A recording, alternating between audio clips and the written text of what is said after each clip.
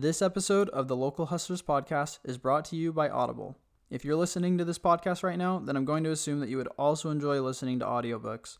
Whether you're interested in business, history, comedy, science fiction, or romance, Audible has thousands of titles for you to choose from. We want you to try out Audible for free, so if you head to our link, you'll get a 30-day free trial and a free book. So go to audibletrial.com/localhustlerspodcast to redeem your trial today. Again, that's audible, AUDIBLE, trial.com/localhustlerspodcast.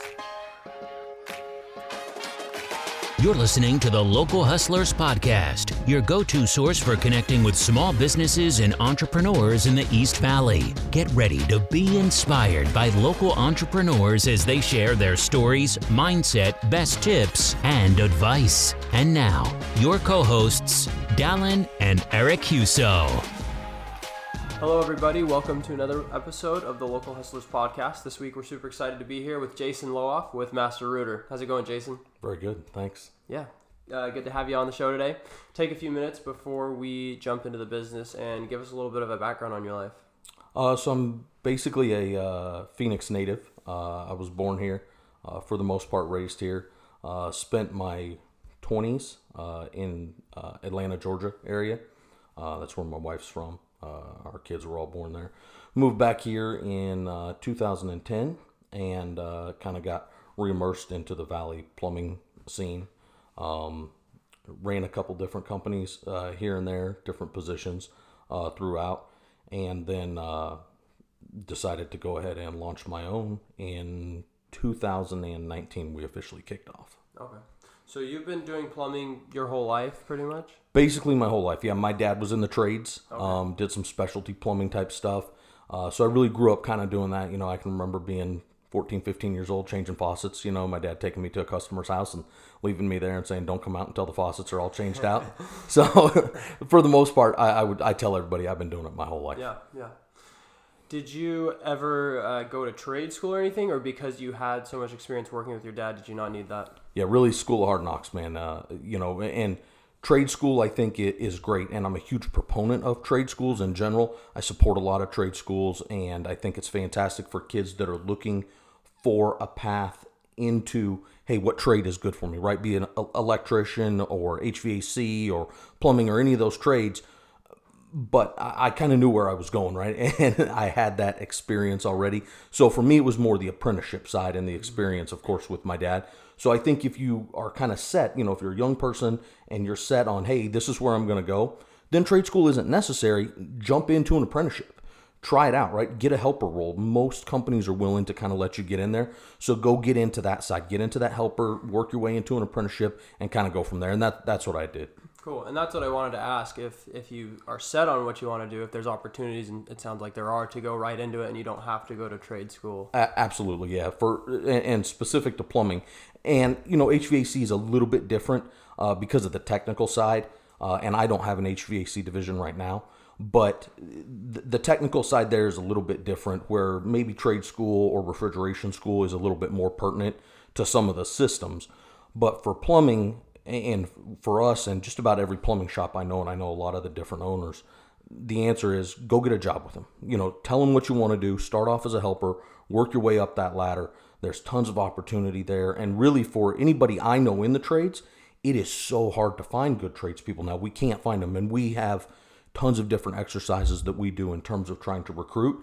So we would love to have some young people, and there's different stats, you know, but it's basically 3-to-1. 3 guys are retiring for every 1 guy coming in the field right now in plumbing. It is incredibly difficult to get them. So if you're a young person looking for a trade and that's something that you want to get into and you know that it's plumbing for you, which is a great field, go hit some shops up, you know, us, whoever, and we're always looking for good, young, talented people with a good work ethic that we can train and make into those future stars, if you will, in the plumbing industry. Yeah, that's a crazy stat. Those 10 years where you left Arizona, were you doing plumbing as well? Yeah, pretty much. I've kind of done a little bit of this and a little bit of that, but it's all basically been revolved around plumbing. Okay. And so up until 2019, you've just been working for other companies, right?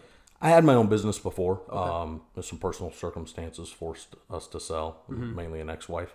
So, you know, you kind of end up in those situations. So I was forced to sell out. Then I went, and I was a little bit smaller then, right? I only had about 5 trucks on the road, and could never kind of quite crack that barrier of getting to the next level. And I'd see these other big shops here in town or in Atlanta or wherever I was that were huge. And it was always, man, how are they getting to that level? And so when I was forced into that circumstance, it kind of became one of those things where really I wasn't planning to go open my own shop again. I just said, I'll go work for one of those big guys, and, I can go in there. I've owned my own. I can go in there and I can kind of be the creme of the crop, so to speak, and kind of run their shop and show you how it's done. Ultimately, I ended up opening my own again. And I say for me, that was like going to college, right? I was able to learn what these big successful guys with 50, 60, 100 trucks on the road, what they're doing, how they're doing it, how they get to that next level, how they scale, how they run their operation, how they run everything, right? How they run the warehouse, the fleet, the trucks, the sales, the advertising. And it really was able to teach me a ton. So for me, that was college, right? It's go to work for the biggest guys that today I'm going to compete with, and let's see what they have to offer and how they do it all the way across the board.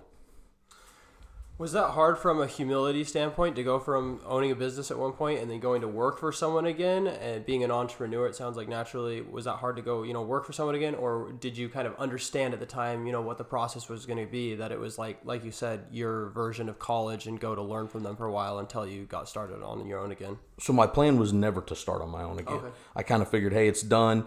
I started my first company. I was 19 years old.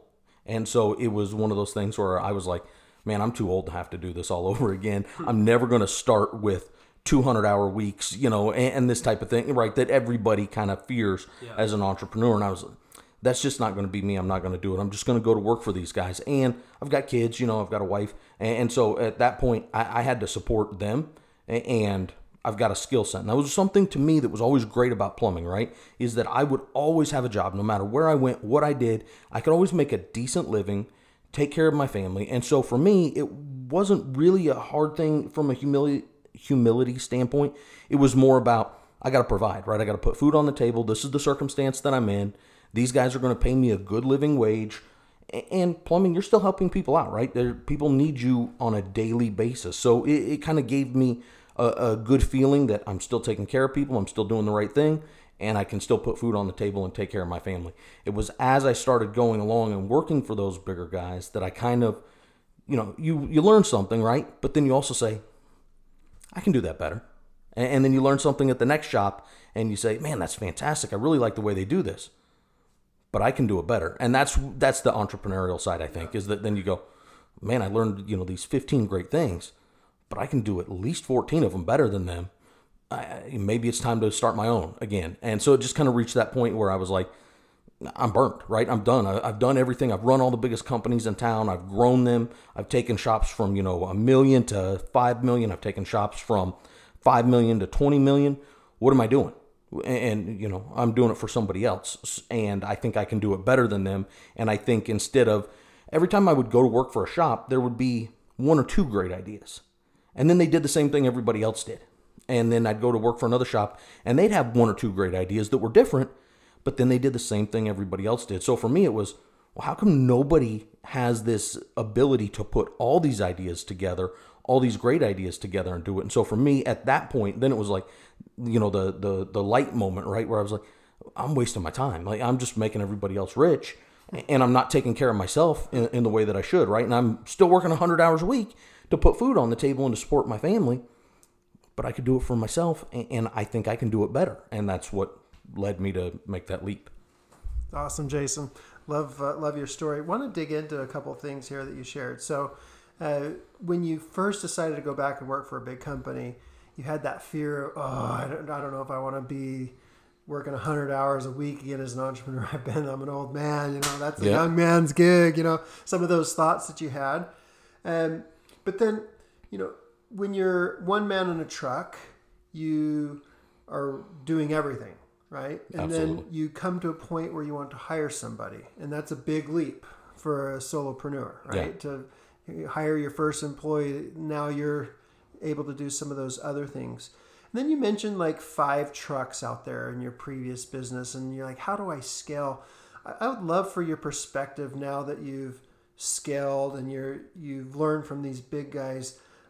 walk us through how you go from the solopreneur to hiring one person to getting the 5 trucks and then to really scale it where you're 50, 100 trucks on the road, because that's not easy. That's not easy, and would love to hear your insight and experience on how you're able to do that.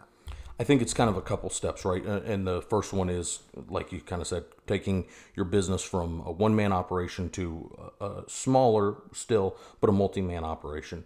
And the biggest thing, I think, is to be financially prudent and constantly reinvest in your business. So I see a lot of guys, and I know a lot of guys that, start their own companies now, and they kind of get to that one-man spot, and maybe they kind of get even to a point where they hire a second guy, and they start putting the money in their pockets, right? And my lifestyle improves. My cars get a little bit nicer. My house gets a little bit better. My wife's jewelry gets a little bit better. And that's fantastic. But then when it comes time to hire the third guy, they can't do it. Or the fourth guy, they can't do it. And so for me, that's probably the first step, is be financially prudent. My salary did not change from when I was one guy to when I had 7 guys.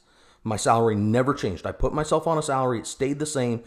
It didn't matter if I worked 30 hours a week or 100 hours a week. I did not make $1 more. Every dollar I made went back into the company. And it went into the infrastructure of the company, right? Trucks, equipment, etc. But it also went into the advertising. Okay, it's got to be customers to drive that truck. I'm going to get another truck. Perfect. I'll pick up the slack here when I need to, and I'm going to over-advertise. So I'd rather be too busy and be turning away work.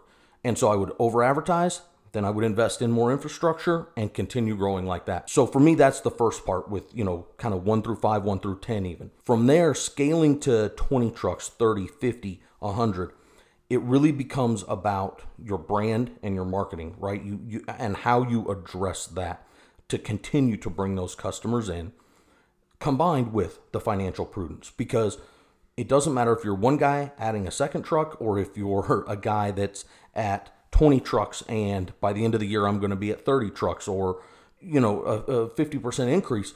That's still a lot of money, right? $50,000 a truck. Oh my goodness, here we go. I just spent, $500,000. You have to be able to figure this stuff out, and so it still revolves around that financial prudency. Always making sure that it's not about the money that's in the bank, it's not about the money that's coming in on a daily, weekly, monthly basis, but where you're going to go, and pay those expenses first. I always pay for my trucks first, pay for my infrastructure, my equipment, my advertising. Before we ever talk about anything else money related, all of that stuff is taken care of. And that gives us that ability to grow. And from my perspective now as a CEO, I look at that as leverage. That gives me leverage. That lets me make the decisions that some other guys can't make, right? When they're one guy, 2 guys, or even 10 guys, some guys can't make it past that level. But they hit 10 guys and now all of a sudden the house got nicer, or whatever the case is. I believe in constantly reinvesting in that business and running as close to debt-free as you can. Love that advice. So there's a lot that goes into that, especially on the financial side, and diversifying your funds into different places, and like you said, making sure that you're paying off certain things first before you look at other things. Are you good with finances yourself, or have you hired someone that is pretty skilled when it comes to budgeting and finance and handling that aspect of the business? A little bit. So I handle all of it ultimately. Okay. I have a bookkeeper, that actually goes through my accounting firm. And of course, somebody told me once, when it comes to running a business, the most important people you can hire are your CPA and your lawyer. And that's 100% true. So my CPA and their office does the bookkeeping for us on a regular basis. In terms of how we allocate those finances and how it goes, at this point, I'm large enough that I have department managers.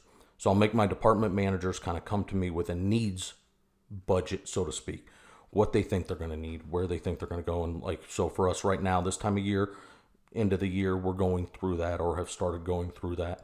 Here's what I'm going to need for next year. Here's how much I project we're going to grow. Then I'll sit down and I'll take that back at them and say, I really appreciate you thinking that you're going to grow 10% next year, but 25% is what I expect. And how are we going to do that? And what are you actually going to need to get there? And base that off the numbers of what we've done so far, right? Well, if we had 10 trucks and each truck produced $50,000, then you're telling me that you can produce $20,000 additional next year, but you want 2 trucks. That math doesn't work for me.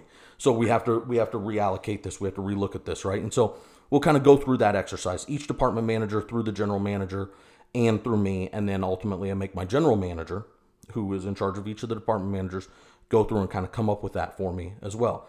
Here's where I think we're going to be. And then we'll sit down and we'll go through that. In terms of how I allocate those dollars on a regular basis, that's 100% me. I'll sit down and I'll decide, here's how I want to do it. That doesn't mean I don't ask advice. I constantly do, right? I ask the CEO, I've got a mentor, so to speak, in business, and I'll ask him, I've got an A or B decision here. Give me some thoughts, give me some advice. And he will, from time to time. And most of the time I listen, sometimes I don't. That's kind of, A, you're right as an entrepreneur, but B, that's, sometimes you got to learn the hard way. And sometimes I'm right. Sometimes there's not a wrong answer. It's just, here's how I would do it. Here's how he would do it. So you kind of go through that. But I come up with the actual financial decision making myself. Dollar A is going here. Dollar B is going there. Cool. So going back to 2019, you mentioned how you started to see things that they were doing good, but a lot of things that they weren't doing as good. And so you finally got to that point where you wanted to start up your business again. Was this like a slow process, or is there one day where a light bulb just hit and you decided that you were going to stop what you were doing and get started on your own again? Early 2019, it really became painfully obvious to me that it was almost something that I needed to do. And there was a lot of things around that, as far as the guy that I was working for at the time was taking too much money out of the business. And his lifestyle was great, but my guys and my team, sometimes they didn't have calls for a week at a time. And so that, unfortunately, wasn't going to work. And so it just became obvious to me that I needed to start my own to have that control. And I think that's something that as an entrepreneur, just anybody, you want control, right? So I wanted that control. So it kind of became, okay, this is something I need to do. When I started Master Rooter in 2019, we launched in August 2019. And I would say it was around February, March, I started thinking, man, this is not looking so great. I think this is something I need to do. Started having those conversations with my wife, because you need somebody to go on board. When I started Master Rooter, I did not start as a truck in a truck. I started day one with 5 vans on the road, 5 vehicles on the road, ready to go. So I went all in. I went out and took every dollar that we had, made my wife just nervous as hell, right? Took every dollar that we had, went and we bought 5 vans, 5 sets of equipment, everything that we would need to be able to turn a dollar. Gave my marketing guy a budget and said, here's what you have, and knew that I could basically get by for a little bit personally, and that the business would be able to at least self-sustain. I had enough belief to do that, and turned it on and said, here we go. And we kind of took it from there. So we, of course, added since then, but we didn't start as one. I wanted to start a little bit bigger to really kind of jump in and make a splash and get after it, so that I didn't have to wear 97 hats. I could just wear, 50. Super courageous. Yeah. Super courageous. No risk it, no biscuit, right? Did your decision, I assume it was a completely intentional decision to start out with 5 trucks instead of the chuck and a truck, right? Yeah. Was that intentional decision based on your previous experience owning the business and knowing, hey, this is what it takes to be successful. I know I can be successful, and if I do X, Y, and Z, boom, we'll hit the ground running? Yes, for the most part, yeah. And there's a few things that went into that. Number one, I had a team that was following me. So I actually had guys that were working for me and that had followed me from shop to shop as I had gone around and turned around shops. So I had a certain number of guys working for me. And so I really felt the responsibility to their families, right? I've got guys that are sitting here with a wife that stays home and 2 or 3 kids that are barely getting by now, unfortunately. And it's turns into that situation where I feel like I have to provide for them. So it turned into one of those things where, well, there's 5 guys and okay, I guess I'm starting with 5 vans. Also, for us being a 24/7 business, it was one of those situations where at least I knew that with 5 guys, we could cover that on-call without burning a guy out, right? When I started my first business, I ran all the on-call all the time. I worked 24/7. That burns you out. That really burns out an employee even quicker. So with 5, I could spread that out enough that guys would have some personal time, still work a lot, and I knew I could do it from that standpoint. And then the third thing is I figured that with 5, I could make such a jump into the market that I was no longer a small plumbing shop. I was at least a mid-sized plumbing shop in the Phoenix marketplace, and that gave me kind of a leg up. And so I knew that then if I did X, Y, and Z, I would be able to hit the ground running. I'm entering as kind of a small but a mid-sized shop, and that will give me that opportunity to make an impact, to start growing, and to hopefully capture some market share right away that would, again, let me kind of continue the flow, the momentum that we picked up, month one, month two, and really the first 90 days. And so that was kind of all three things that went into, okay, here's 5 vans. This is what we're going to do. I'm curious, did you crunch any numbers? Did you do any market research? Because you mentioned like you gave your marketing team a budget and you knew what expenses you had. Was there any, number crunching that went into that, or was it just a gut feeling and just, all these years of experience, kind of just knowing that if you put enough effort in that you would at least be able to get by for those first couple of months?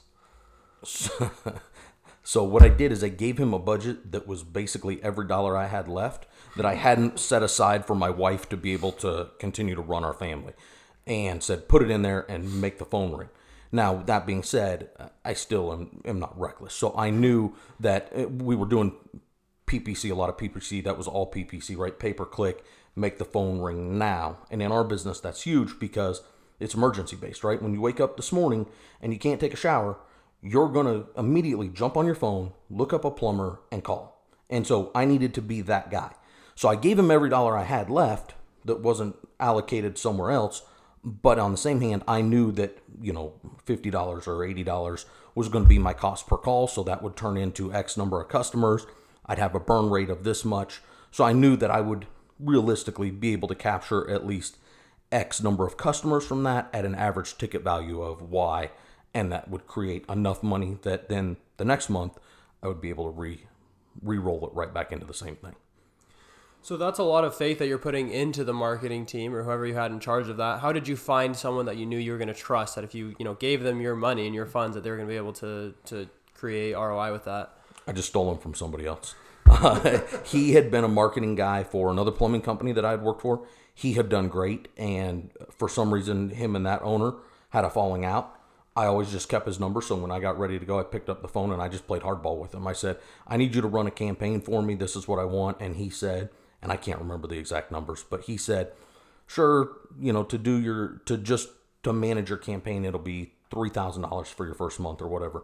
And I said, no, that's not going to work for me. I'm going to give you $1,000 for the first month, and you're going to show me what you can do with it. And if you do a good job, then we'll talk about your fee on month 2. But your first month is just an audition, but I'll give you $1,000. Here you go. And that was it. And so I know I paid him only $1,000 for the first month because I didn't have enough to spend. I threw the rest of it at it and into the marketing because you're not getting anything for that $1,000. Not saying that, the internet guys aren't doing their part, but I needed every dollar to go towards getting me a customer that I could turn revenue on. Right. So I did kind of steal him from somebody else. He was working for some other guys too, so he's an agency guy. But I really, really stole him from someone else to make sure that I knew that was his resume, right? That was his track record. I knew what he had been doing for me through somebody else in the past, so I knew what he could do. Yeah. And was there something about you that, made him want to work for you for less than he would normally work for? I think he just appreciated that I asked or told him, this is what we're going to do. And I told him, look, I'm going to be big. And he knew me from that other company too. So we did have a little bit of a relationship. He knew, and he said, I know you're going to be big. He's like, so I'll work with you. So he knew it. It was worth it because his fee now is many, many, many times what it was at that point. And I'm still with the guy, right? So 2.5, 3 years later, I still use the same guy. His agency fee now is through the roof for what I pay him. And I haven't left. I haven't shopped him because I don't need to. I'm loyal, right? You do a good job for me, I do a good job for you. That's the way it works. Awesome. So how involved are you then with the marketing and branding side of things? Was that more just when you got started and then you let him and anyone else kind of run that, or do you still have a lot of input into the marketing side of the company? I'm 100% in charge of the marketing. The only thing I don't do is actually manage the ads from what I would call the tech geek side, right? I could not write a landing page to save my life for the internet side, for the pay-per-click or the pay-per-call. I couldn't write a website to save my life, but I can tell you, hey, this is the words, these are the keywords I want to advertise for. This is what's important to me.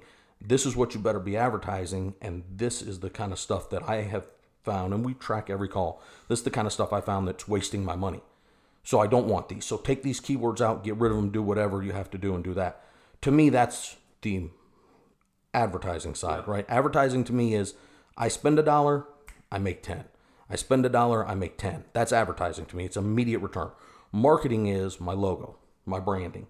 That's marketing to me. So marketing in my hillbilly way is a long-term play, right? And from day one, I've 100% done the marketing. So whether it's the catchphrase, the idea, how we go about it, the system, everything, the logo, that's 100% me still to this day as well. Awesome.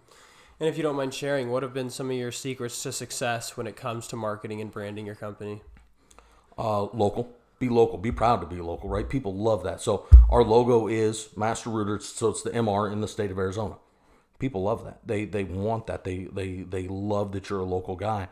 And nothing against some of the franchises out there. I understand that I guess I would phrase it, was a successful model.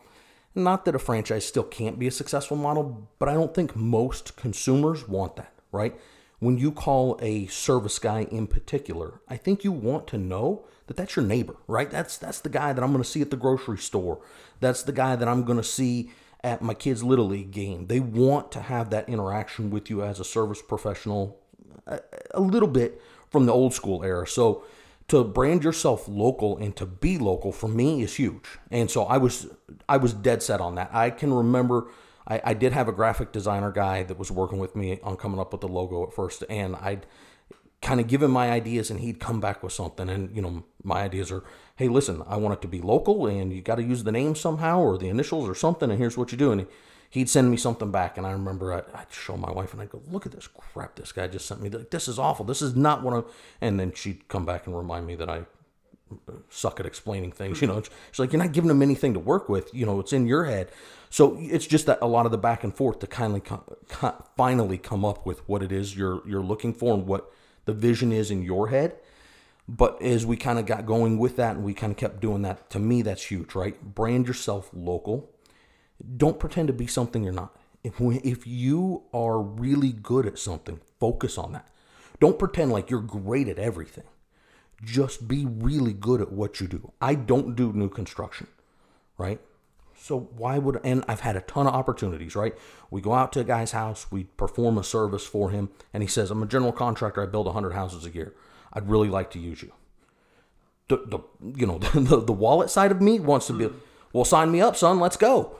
But the realistic side is I suck at that, and I'm not going to compete with those guys, and that's not for me. That's not my niche. So I got to turn that guy down and say no.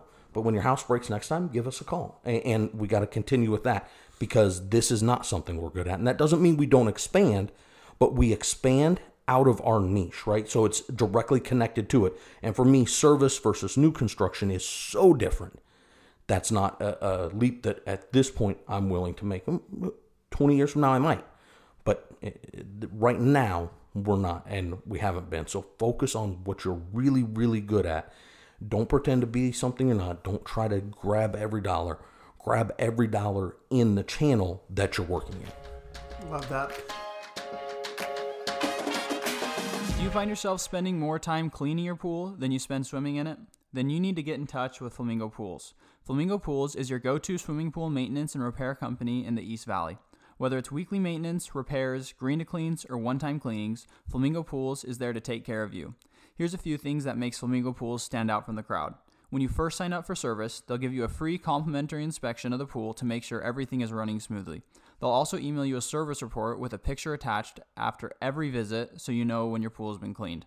They also offer a mineral treatment, which will keep your chemical levels down, allowing you to have a healthier bathing experience. At Flamingo Pools, they know that your pool was made to be enjoyed, so let them handle the rest. Check them out at azflamingopools.com or give them a call at 480-422-6013. Mention this podcast and get your first month of weekly maintenance free.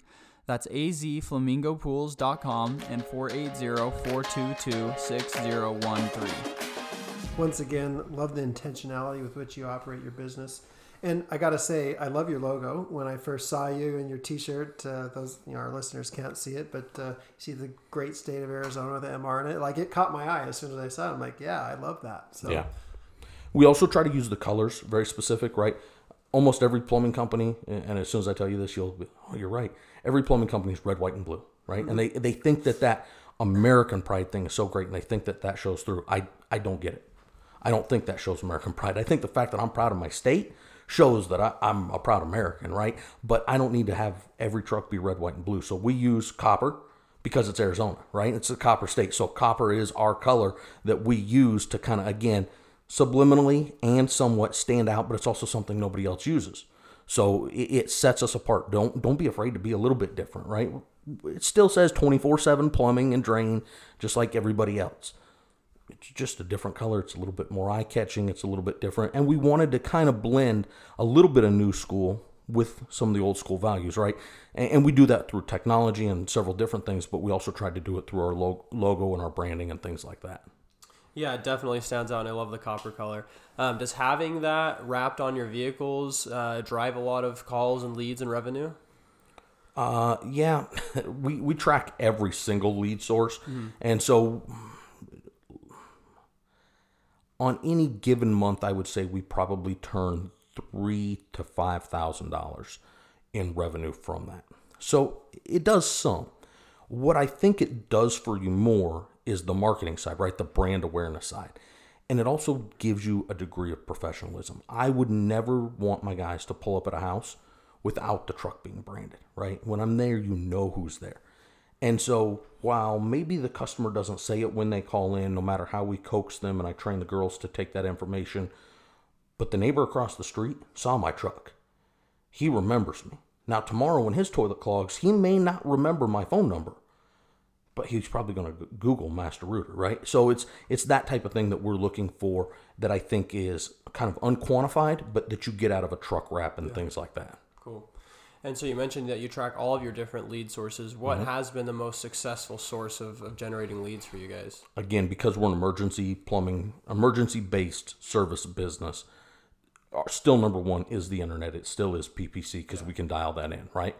Because again, and I've done everything and or looked at everything. Billboards, TV, radio, etc. Still number one is still the internet, the paid Google ad that pops up at the top because it says, call me now, right? You've got a problem, you pick up the phone, you call me now.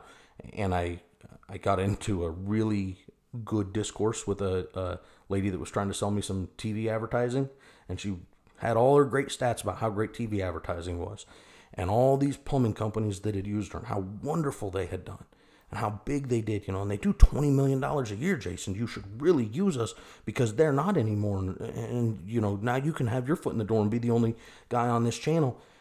And so my question to her was, so when you wake up tomorrow morning and you can't flush the toilet, are you going to go turn on the TV? Or are you going to turn on your phone and search for a plumber? That might make me feel really good, on the narcissist side of me, to turn on the TV and see my face and hear my company. And yeah, that's great. But is it really making me money? Probably not, right? But right now, so you got to know your market, know what you're going for, and how to get it. So that's still our number one. Yeah. We have a lot of success with a lot of different stuff. We get our number two category in terms of how we track our calls is customer referrals. That's number two. And we're doing 500 new customers a month. And it's still number two is customer referrals. Wow. So when you find what you're good at, and you mentioned you've tried so many different things, is it worth doing that all still for as like a branding aspect sort of things to just kind of be spread out? Or now that you know what your bread and butter is, do you pretty much just only focus on what's going to bring you the most revenue? I still do everything, and try new things. I just think it's still don't deviate from what you're good at, right? From where your bread and butter comes from. If I know my bread and butter comes from Google Ads, then at least 75% of my budget is going to continue to go to Google Ads. The other 25% is to play and to discover and to try other things. And I might strike lightning, but that's what that's for, right? That's at least the way I split it up. So I'm going to try other things, right? So I try the mailers, the Val packs. I try this, I try that. So I've got a lot of different stuff that I try, and I like it. And some of it's great, and some of it's not. But at the end of the day, I don't take money from my bread and butter to try other things. Yeah. I still leave that there, and then as we grow, we try a few other things along the way and see how that pays off, what the dividends are for us. For entrepreneurs listening that might not be as organized when it comes to their marketing and all the different sources that leads are coming from, do you have a good recommendation for maybe a software that you use to kind of organize everything and kind of track where all of your leads are coming from? So ours is very industry specific, Okay. our software, and that gives us the ability to. So take that part out. What I would tell you is it doesn't matter what software you use. I don't care if you start the way I started my first business, which is, you guys remember the old notepads with the phone messages, and it was like 3 and they were carbon copies, and there was like message 1, message 2, message 3, and then you switch pages. I don't care if it's there. The biggest point it would be to ask every customer, how'd you get our information? How'd you hear about us today? And track that. Put it on an Excel spreadsheet if you have to. Write it on a yellow legal pad at the end of the month and sit down and count out where you got the majority of your leads. Because it's not how you do it, it's that you do it. Because you know how many guys don't do it? And that fact alone will set you apart from so many different entrepreneurs. Yeah, no, I think that's great advice. I mean, if you weren't tracking it, you might not even know that the Google, the pay-per-click was bringing you the most amount of revenue. The problem is you start running so fast, right? Yeah. And as a business owner, you have to. And so you're running so fast and you're juggling so many balls that you forget some of the basics. So you're running and just trying to bring in as many customers as you can. So it's, okay, I do this, and then I do this, and then I do this, and you just kind of forget. You don't circle back. And you just keep going as quick as you can. And, I do this business group, and I went to the Chamber of Commerce, and I did this billboard, and I did this, and I did that. Cool. How much did you spend doing that, and how much did it bring you? And did you really focus on the one that did bring you money? And so I just, do not let that tracking mechanism go, however you do it. Yeah. Any last tips or insights into marketing before we kind of shift gears a bit? No, I'm not a genius. Come up with you do have to have something catchy, right? I use a loss leader. I think in a lot of businesses you can use a loss leader. We use a $39 drain clean. I lose money every time I run a $39 drain cleaning call. But again, have that confidence in yourself that you're going to earn the customer, because that's what we're doing, right? We're earning a lifetime customer if we do our job right. So yes, I'm losing. It's embarrassing to tell you how much money I lose off of each one of those loss leaders. I'm losing a ton of money, but I know that the lifetime value of that customer, if we treat them right, and if we do our job right, which is stickering the house and things like that, that we'll put a sticker on their water heater, sticker on their disposal. We use specifically branded ball valves and toilet valves and stuff like that. So if we do our job right, they're going to call us again, and they're not going to click again. So now my customer ROI went way down, and so that's going to help me out, but they're going to continue calling me. So the lifetime value of the customer is going to far exceed the loss that I did on the one. So I think having a catchy loss leader can be incredibly valuable. Awesome. Good point. So earlier you mentioned how for every 3 guys retiring, there's only 1 guy coming into the industry. That's rough, but yeah, about. Right, Yeah. about. And it just kind of shows, where, and I think a lot of, hands-on labor type industries are facing similar things. How do you handle that? What do you do to try to find new work and new employees? Does it make you nervous what the future of the industry looks like with so less people coming into the industry? Would love to hear some insights into that. For right now, it does, absolutely, because you're losing them so quick compared to how you get them. I feel very fortunate that we're the biggest drain cleaning shop, biggest drain shop in the Phoenix metro market now. So, and the way that we incentivize our employees, the way that we treat our employees, I think is very good. So we actually have guys that want to work for us. So we're kind of left in that position where, yes, we have to constantly be recruiting and looking to bring on the right talent, but we're very rarely left shorthanded where we can't do it. We also grow a lot of our employees. So at any given time, we have 3 to 5 guys in apprenticeship that we are growing to be able to take that next van. And so even today, I was in a meeting with my GM and my field supervisor going over which guys are ready to take a van, right? Because either this month or in January, we're going to be adding another van. We're going to be putting somebody else in a van. Who's it going to be? Because I don't want to hire from without. This time I want to hire from within. If you have somebody great come from outside, let me know. We'll go ahead and we'll get them a van too, but we'll just go 2 for 1 instead. But I want to take somebody and put them up to that next level. So we do a little bit of everything in the way that we do it. Does it make me nervous for our industry? Yes. In the short term, midterm, absolutely. We're industry, period.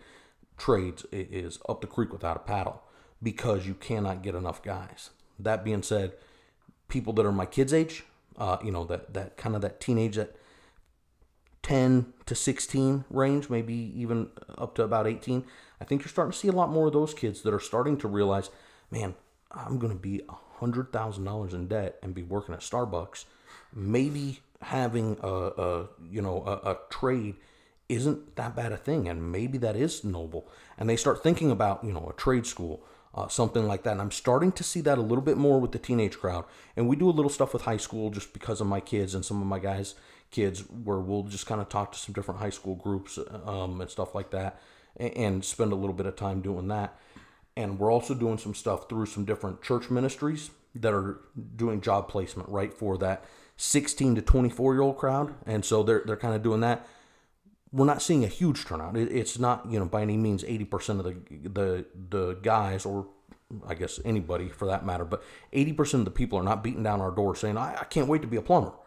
But what we are seeing is an uptick in the number of people that are looking to do that. And that to me is at least very encouraging. Yes, that might still be 10 to 20 years down the road before that comes to fruition within the industry and within the trades. But seeing that a little bit, at least, is a very positive trend for me that we haven't seen in quite some time. Yeah, I wanted to ask, and you kind of just brought that up, how you've been going to schools and churches, because like you said, I think there is a little more awareness with, hey, I don't want to go work at Starbucks and be $100,000 in debt. But people might not know, I can go, work for Master Root or for an apprenticeship. So what are some other ways? Maybe that's kind of your bread and butter of what you do there. But I guess, how do you raise awareness and let people know that, hey, you can make a decent living doing this, and we'll actually train you to do it? So behind the scenes, without my name on it, I have a guy that I support that does blogs on the internet, and he's 100% just donation funded, and he writes about trades and trade schools and stuff like that. And he writes on a bunch of different platforms. He writes a bunch of different blogs. So I support him. I know a couple of the other trade guys do too, because he's able to just kind of build that awareness, because the young crowd is still, everything's on the internet for me. So if I'm 15, 16, 18, 20, everything is definitely on the internet, right? So to allow them to read that, allow them to see that as they start doing some searches for career planning and things like that, I think is huge. And I think it's a huge opportunity for them to read stuff like that. So we do some of that. And then, like I said, we go to some of these job placement type fairs through Troubled Youth. I'm not against that, right? Like I think that just because you made a mistake does not mean that you can't turn out to be one hell of a young man and turn into a very responsible adult. We also do a lot with the military. Some of my family members have been in the military. Some of my best guys came out of the military. So we'll try to do some military recruiting as they come out of there with, hey, let's grab them up as soon as they come out of there. Let's put them into an apprenticeship and let's get them out there in the field. So we try a little bit of everything in terms of bringing in the young blood. Cool. So when you do find someone that has the talent, what do you do to kind of vet them on like the character side of things? So like you mentioned, you take risk when you do your lost lead. You're going out to the house, you're losing money, but you're confident that your guy's going to go show up and present himself in a way that they're going to become a lifelong customer. So I'm sure for you really want to make sure that whoever you're hiring, whoever's going out there, is going to represent you and the company in a good way. So how do you make sure that you're hiring the right people outside of just the skill side of things? There's no way. I mean, that's unfortunately the answer. As the CEO, I know that I'm going to hire 3, and if I'm lucky, I'll keep 1. Okay, by the time they get through the paces. To ensure that we're not sending out a bad apple, that's the apprenticeship program, the helper program, right? You start as a helper, then you work to an apprentice, then from an apprentice you work to an in-van apprentice, and then from there you go out as a tech on your own. So you're stuck with somebody. So you can only get so far out of hand when you've got, a 10-year experienced guy right there with you that's been working for me a long time, because he'll just whack you in the head and tell you to get out of there. So it's kind of that big brother program, so to speak. We get some of that, so that helps out a lot. Mm-hmm. But the reality is I know that I'm going to hire 3 and maybe keep 1. Mm-hmm. So you just keep that in mind, and does it just start off on like a smaller pay scale and it goes up as they advance? As you grow, you make more. So we're both investing, right? I'm investing in hiring a new employee, and we all know that those costs can be pretty significant. But at the same hand, they're investing in their future. Right. And that's kind of the way the trades work, right? You can go to college. I'm a huge proponent of college. Go to college, get a degree, that's great. You're going to pay to go to college. Go to trade school, you're going to pay. Go be an apprentice, you're going to get paid to go to college. You're not going to get rich, right? And sometimes you're barely going to make over minimum wage. But you're at least putting money in your pocket, and you're getting that education no different than if you went to college. It's not a unknoble thing, if that's a word, right? There's nothing to look down on in the fact that, I'm making, by today's standards, $15 an hour to be a helper or an apprentice. So what? I know a kid that's, again, spending $25,000 a year to go to ASU and really doesn't know what he's going to be when he grows up. And he's in his, sophomore year. He's now $50,000 in debt. And where's he going to be? At least you're making something and you're heading down the path. And it's more than just that. It's that you have a future ahead of you, right? Yes, I make $15 an hour today. Tomorrow I'll make 20. Next year I'll make 35. And after that I'll make 55, $60 an hour. Okay, that's good. You've got a path.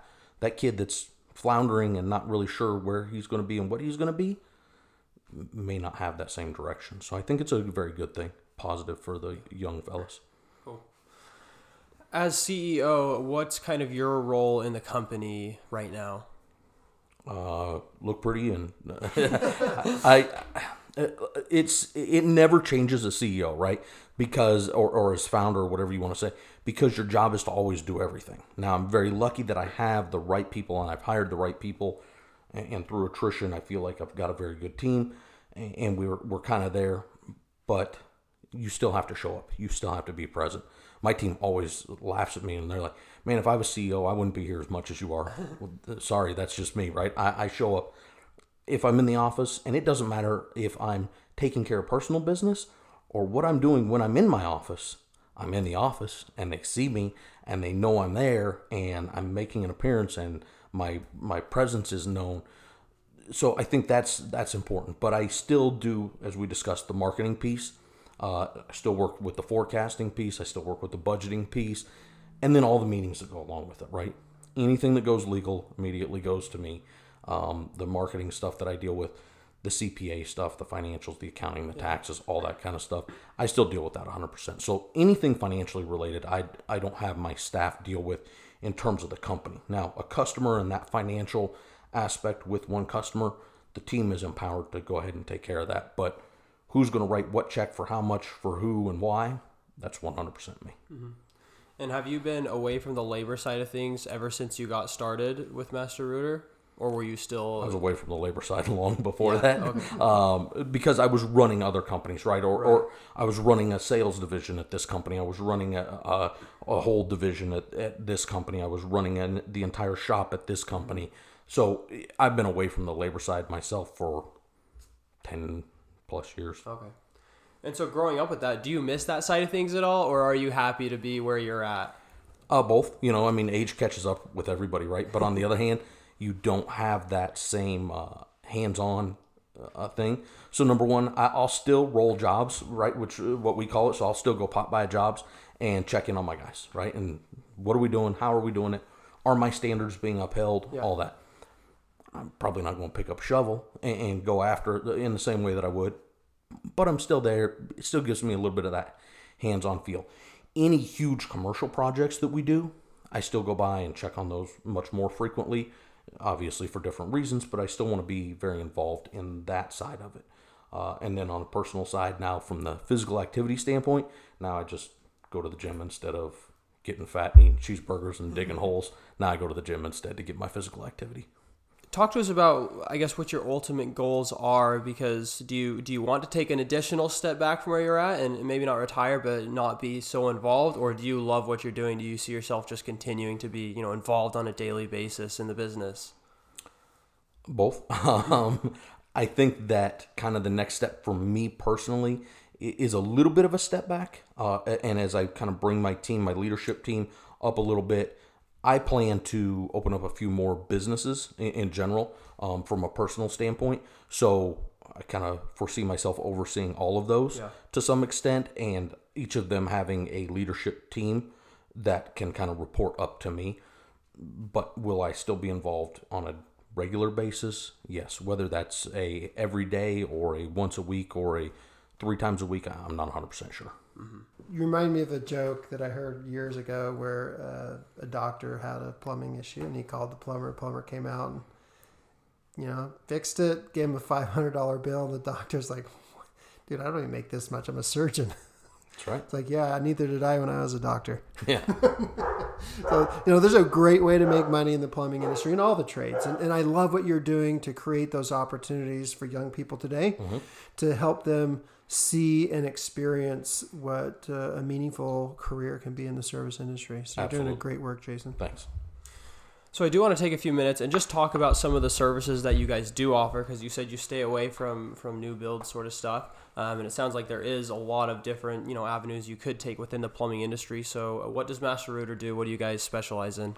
So we're a full service plumbing company. We really specialize in the drain side, right? So that is anything from snaking your drain to fixing your drain to replacing your entire drain system.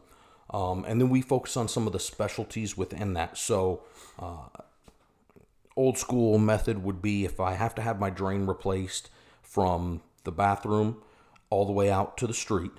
Basically, somebody comes in and saw cuts that and trenches it and digs right through the middle of my house, right through the middle of my yard, all the way out to the sidewalk. We have the technology that we don't have to do that anymore. Okay. And a lot of companies don't. And we have several different specialty technologies around that. Then also we do some pipe lining, which is really huge, because if you imagine some of these, it's basically putting a pipe within a pipe with some different proprietary processes. So if you imagine some of these high rises that need their entire sewer system replaced, and they're individually owned condos, 500, 1,000, you're not going to go in and kick out 1,000 residents that own their condo and say, get out while we replace the sewer system for the next year in this house. So or in this building. So there has to be a way to do that. So the ability to go in and line those pipes allows you to do that. That's a extremely expensive system, and a lot of work and training and failure and everything that goes into that. But we went ahead and we invested in that a little over a year ago, so that we would be able to do that and compete in that marketplace. So we definitely have that as well. So we really specialize a lot in drains as a drain shop. I do have a TI division, which is not ground up construction, but kind of that remodel construction on a commercial side, right? So I'm going to take a CrossFit gym and make it into a coffee shop. So the landlord's going to give me a build out budget. We'll go in and we'll do that for you. So I do have a division that does that. There's only about 8 guys in that division right now. So we're still kind of small, but we will do that. We just don't do any ground up construction. So it's really the all things service plumbing, heavy focus on drains, and then the little TI division. Gotcha. And so it sounds like you do residential as well as commercial. Absolutely. I've heard, are they kind of like two totally different worlds, or are they pretty similar? Can you kind of cross, employees and have them do different jobs? How does that work? Yes.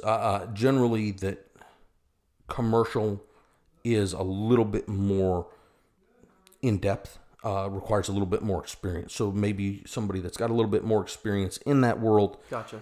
But it's basically the same thing, just on a larger scale. Now, there are additional things in commercial plumbing that a strictly residential plumber may never see. So we do try to kind of get the guys there, but we try to cross-train as much as possible, whether it's in their career development as they're coming up, whatever that is, because we want the young men, the techs, to be able to have as much experience as they can. Not even just for us, but for their own self-development, right? Whether they're going to work for us for the next 30 years or whether they're going to quit and move to Alaska and be a plumber, to be able to say, well, I can do residential, I can do commercial, that's huge for their development and their income potential. Yeah, for sure. I would love, just before we close it up, to just hear kind of an insight into, you've done such a great job of kind of teaching us and helping us know and our listeners know how they can really scale their business. But I know a big part of scaling and having a big business is kind of the structure and then the systems and processes you have in place. Would love to just hear some of your insights and just pick your brain for a minute on some of the systems that you've set up, some of the things that you've learned that have helped you guys to be efficient as a company and running such a big company. I think that, for us, every system, some of them are probably boring because they're a little just industry specific, right? Plumbing specific of what the process is. But it's, for me, as simple as you pull the van up and you're parked the right way on the street in front of the house. When you walk up, how do you look? Do you knock on the door or do you ring the doorbell? I knock on the door because a friend knocks on the door, right? A salesman rings the doorbell. We're not salesmen. We're your friend. We're here. We're your local plumber.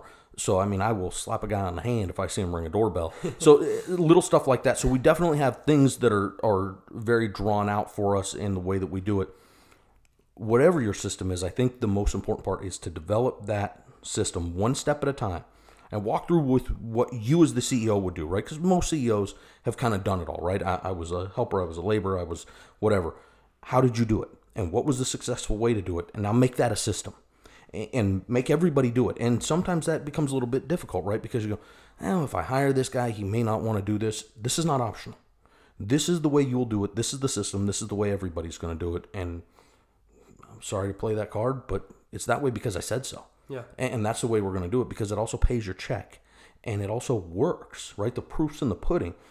From a personal standpoint, I've got more sewer sales than almost anybody in the valley that I've ever heard of. Okay. And there's one guy that did beat me on a regular basis when I was coming up. But, short of that guy, I've got more sewer sales than anybody else in the valley on a personal basis, on a one-person basis. I know that my system works. You know my system works. It's clear. So here's what we're going to do. So from setting the system like that to the way that we do it in the office, which has to be ever-changing, right? And you have to be able to evolve that system, but set the system in a way that you know what's there.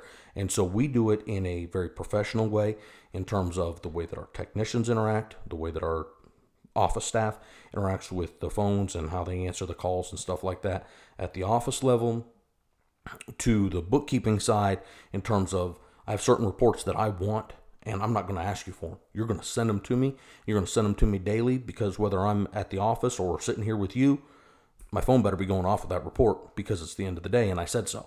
And that's the way it works, because I want to have that snapshot of my business at all times, right? Not to mention, you certainly use technology to be able to check in on different things as you're kind of going throughout the day. So setting those systems and having the ability to inspect what you expect, right, is huge for me, because it's really hard to tell somebody do this and then to forget about it. But if you constantly harp on that, as much as it sounds like you're just, whipping a dead horse, keep on it, because you will build that system. You will build that process. Then as you get going with that, you can entrust that to other people, right? So I now entrust that to my GM and I say, this is the way it's going to be. I'm sorry. This is what you have to uphold, and this is the way it's going to be. If you feel like there's a problem with that, feel free, and you have to empower your people. I empower him to come have that conversation with me and tell me that I'm wrong. We'll sit down, we'll have an open, healthy dialogue about that. He may be right, I may be right, and nobody may be right, and I may just pull that CEO card again and say, it's my company, bro. We're going to do it this way because I said so. But you have to have that. So just set those systems in place. Do not falter from them, and base it off what got you to where you're at. I've had every single job at my company, right? I've answered the phone. I've been the laborer. I've been the helper. I've been the apprentice. I've been the tech. I've been the field supervisor. I've been the salesman. I've done it all. I've been the GM. How would I do that today?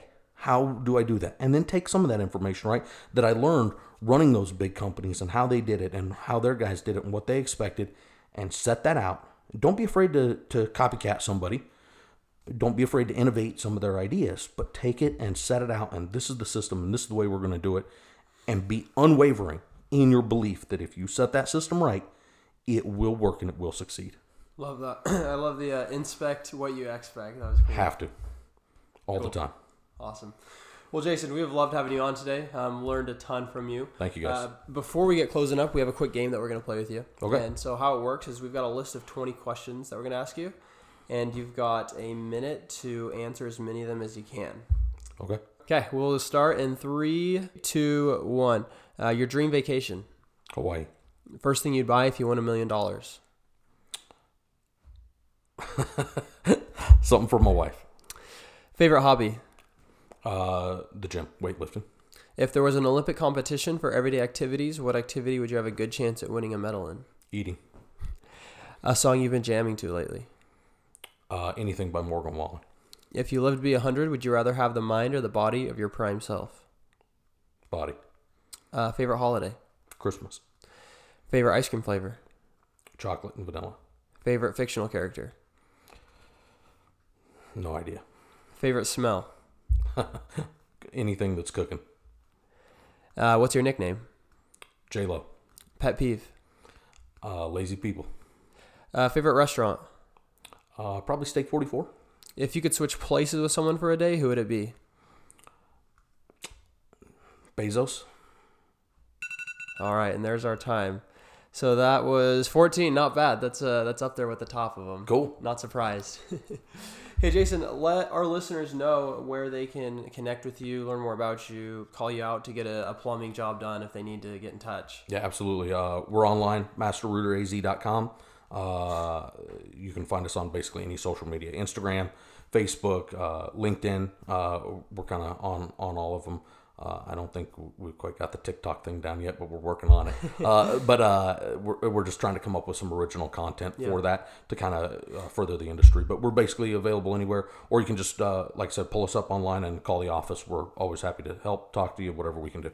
Awesome. And I have a quick special offer for our listeners as well. Yeah, we're going to throw them, anybody that calls up and mentions the podcast, we're going to give them a 15% off whatever their total bill is. So, their total plumbing bill, parts, labor, the whole thing, we'll give them 15% off. Perfect. Okay, well, thanks so much, Jason. It's been a pleasure having you on. Appreciate it. Awesome. We'll catch you all next week. Hey guys, thanks so much for listening. Just a few things before we go. First off, if you or someone you know is an entrepreneur in the East Valley, we'd love to have you on the show. Please get in touch with us by emailing us at localhustlerspodcast@gmail.com or DM us on Instagram at localhustlerspodcast.